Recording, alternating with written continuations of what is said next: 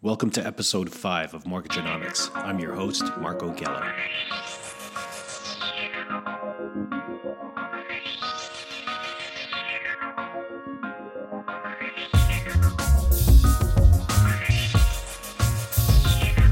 Today we're going to explore two of the southwesternmost municipalities right along the 49th parallel, White Rock and South Surrey, together encompassing over 100,000 residents. In recent years, Surrey proper, with a population of about 520,000, has climbed the ranks to become BC's second largest and fastest growing city and is slated to lead the province in residential real estate investment over the next 5 years. With that comes tremendous spin-off to neighboring municipalities and creates an attractive lure of Surrey-centered employment opportunities. Two such districts, White Rock and South Surrey, have catapulted further from the pack and proven that oceanfront value spans all the way to the southwesternmost tip of Canada. A 2-hour journey to Seattle, 50 kilometers from downtown Vancouver, BC ferries nearby, a 10-minute drive to the border, and surrounded by 15 golf courses. It's no surprise that these two municipalities are forging a dynamic real estate environment, one that attracts high-end buyers for detached properties. But the diamond in the rough here is the value and affordability of select townhomes and condos sparsely dispersed in the region, and further intentions to bring on more. A booming economy and strong, consistent population growth. A recipe for success? Or, as we are accustomed to in Canada, the perfect storm for yet another affordability crisis. We're going to talk to Ped Naimi of Vantage Real Estate, who is the area specialist for White Rock in South Surrey, and get his take on things. Let's get right to it and hear what he has to say. So, Surrey and surrounding area, currently, if I'm not mistaken here, I think about 530,000 is the population. Is that right, Pat? Mm-hmm. Yeah, sounds right. It looks like I've read a few articles in the past that, it's trending to surpass Vancouver's population in the somewhat near future. So no doubt that it is on a growth trajectory.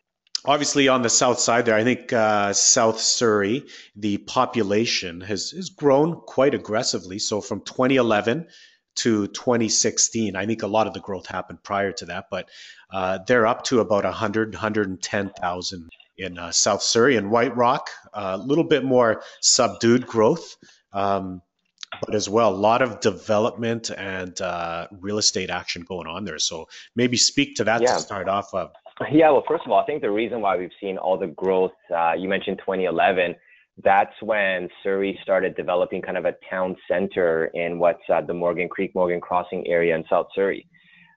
We've seen, I think from 2009 till about now, 6,000 townhomes maybe go up. Wow. In what would be about 10 square blocks. So the section here that I live in, the Morgan Crossing area, massive development. We're running out of townhouse room here, and we are moving it a little bit further west and south now. And another interesting point there, I think maybe this was for White Rock, but particularly high density for apartment and condos. Is that right? Like last time I took a drive through South Surrey, I remember like a lot of big, massive homes. Yeah, South Surrey doesn't actually have any high rises, but you're right, White Rock does. As of just a couple of years ago, city has decided to allow that high density, the high towers. We've got, I think at this point, 2 pre-selling and about 2 other high rises that just sold out. And there's, I think, 6 more in the works right now. And we're talking about up to, I think, 31 stories is going to be the highest one. So it's going to be a lot of extra doors we're going to be seeing in White Rock proper. Wow, that's pretty aggressive. So I just skimmed through the numbers, but maybe you could reiterate for me here. What are some of the price points? Like if we start with the detached home in South Surrey and then kind of move all the way down to the apartment condos in White Rock, what kind of price range are we looking at? Well, detached homes in South Surrey, it's going to vary quite a bit. If we're talking about the average, looking at anywhere from $1 million to what would be $9 million home, I'd say most of the homes right now are closer to about the 1.4 to 1.7 mark. You can get your foot in the door under $1 million, though, even in White Rock, but you're looking at a home that's going to be, maybe living for a little while, but essentially it's going to be a teardown. Right. And as far as the condos and apartments, what kind of price range or opportunities are there in that market? Well, I'll give you a number today, but you call me next week, it's going to be a little bit higher. We haven't seen a slowdown in townhomes and condos in South Surrey and White Rock. The new builds I mentioned in White Rock, those ones are selling at upwards of $1,200 a square foot, which is what you'd be paying for a condo for a new build in Mount Pleasant even right now. Wow. So some of the prices we're seeing right now are pretty outstanding. I think a lot of developers have realized that White Rock is a luxury market, and they're able to command those prices, having the nicer finishing, the beautiful water views. At the end of the day, you're close by. You're 5-minute drive, 10-minute drive to two beautiful beaches. Not many places have that, where you see real estate prices still what I think is fairly low. If you're going to get waterfront for close to $1 million, anywhere else around here, that's cheap. There is a major supply issue, would you say, in South Surrey and White Rock? There is, yeah. I'm actually a really big numbers guy, and I look at what's the sales to active ratio, or what you would call the absorption rate. It's basically number of listings compared to number of sales. When you're looking at townhouses and condos right now in the area, it's about 50%, which is an extremely high seller's market. Anything above 20, around 20 is kind of a balanced market. So anything that hovers over that, it's considered a seller's market. And yeah, supply is limited. The average time to sell a townhome right now, 7 days. And that's only because we like to wait until after the open house. But really, it takes about 3 days to sell a townhouse or condo right now. Wow, that's insane. And what kind of developments are on the way there? Like, I've kind of skimmed through the website here of, I think it was White Rock, and they have this pretty aggressive initiative. It's called Imagine White Rock 2045. It's like a 134-page document, and quite an aggressive approach to where they plan on moving, in what direction, that part of Greater Vancouver. So what are you seeing? A lot of developers there, a lot of new houses coming up? Both, yeah. A lot of developers are coming to South Surrey White Rock now. They're seeing that the numbers do make sense here as well. It is very affordable. So over here, we see a lot more of the small to medium-sized developers. There are some bigger ones that have built some towers here. Bosa has been here as well. Ani does some work out here. We're not seeing the really big guys like Concord Pacific.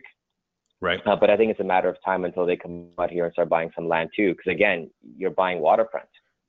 And now that White Rock has opened up the doors to concrete high rises, that brings a lot of opportunities for the city and some of the bigger developers.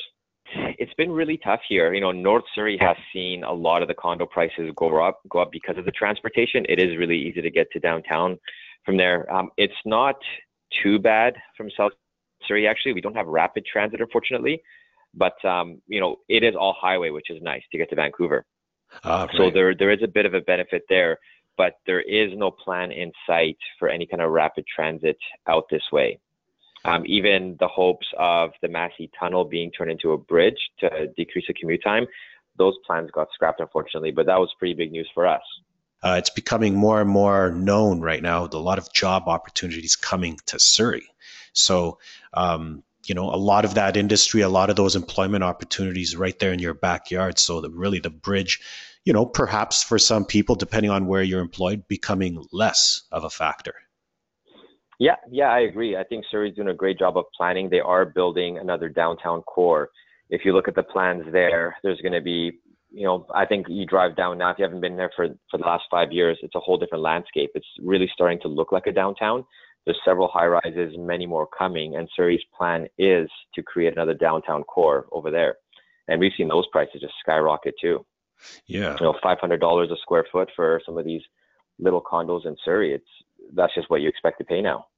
Crazy. And if we go back to the homes here, so, the prices as well, they're above that $1 million mark. So in saying that, what is the current allowance, or, is Surrey friendly to the basement suite zoning kind of allowance? Yeah. Everything in order there? Oh, yeah.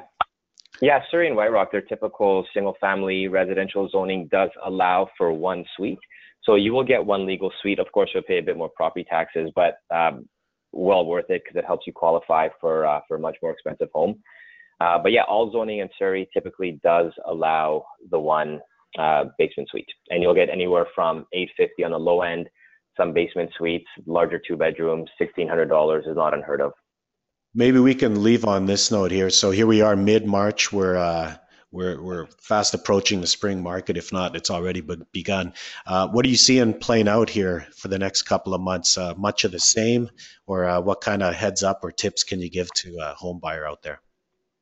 Home buyers, I know it's getting a lot harder to get into a home. What I tell a lot of my clients that might not be able to get into the home they want is buy anything. Buy a property, whether it's Abbotsford, Chilliwack, Surrey, wherever you can buy, just to have your foot in the market. Because if you're not in the market, you're just going to be chasing it. The market is growing a lot quicker than most people's money or income or their ability to make any money. So if you can't get your home that you want to be in, just buy an investment, because townhouses, condos are still going up, and I think they'll continue to go up. We still got a good run, at least in the Valley, for a good couple of years. Ped, tell the listeners where they can find you, website, cell phone. I can be reached at 604-345-3339 if you have any questions regarding the real estate out this way, or you can go to our website, vantagerealestate.ca. Thank you for being on the podcast today, Ped. Take care. Thanks for your time, Marco. I appreciate it.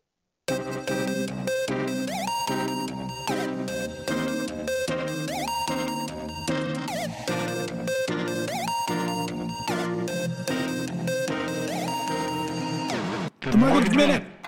The down payment verification process sounds simple enough, but can also be the most irritating part of satisfying mortgage conditions.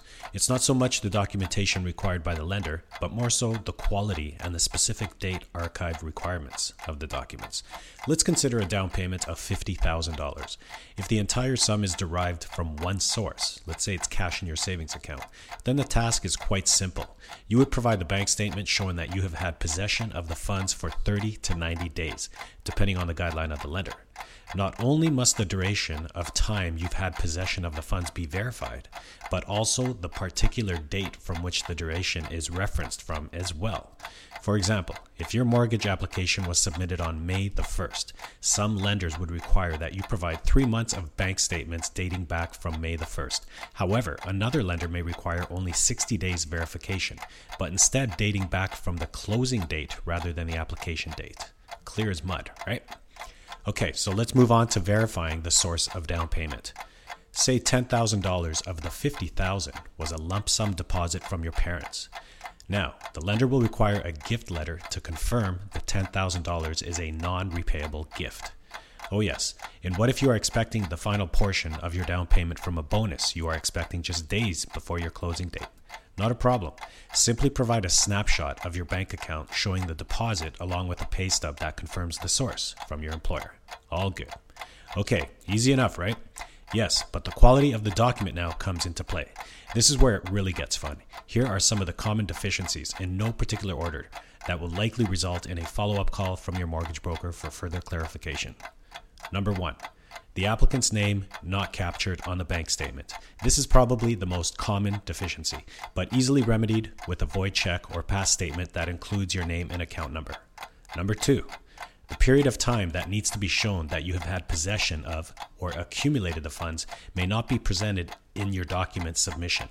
Typically, a 30 to 90 day period is required. Again, quite common and oftentimes a simple follow-up email or phone call to request an extra month or 2 of bank statements. No big deal here. Number 3, for deposits over $5,000, another layer of verification may be required so as to comply with anti-money laundering policies. So now you will have to provide another 3 months of bank statements to verify the particular deposit within your initial 3-month verification statements. Easy peasy, on it. And finally, number 4, snapshots of your bank statements or any other documents, for that matter, taken with your cell phone camera. In most cases, the resolution and quality are not ideal and acceptable to lenders.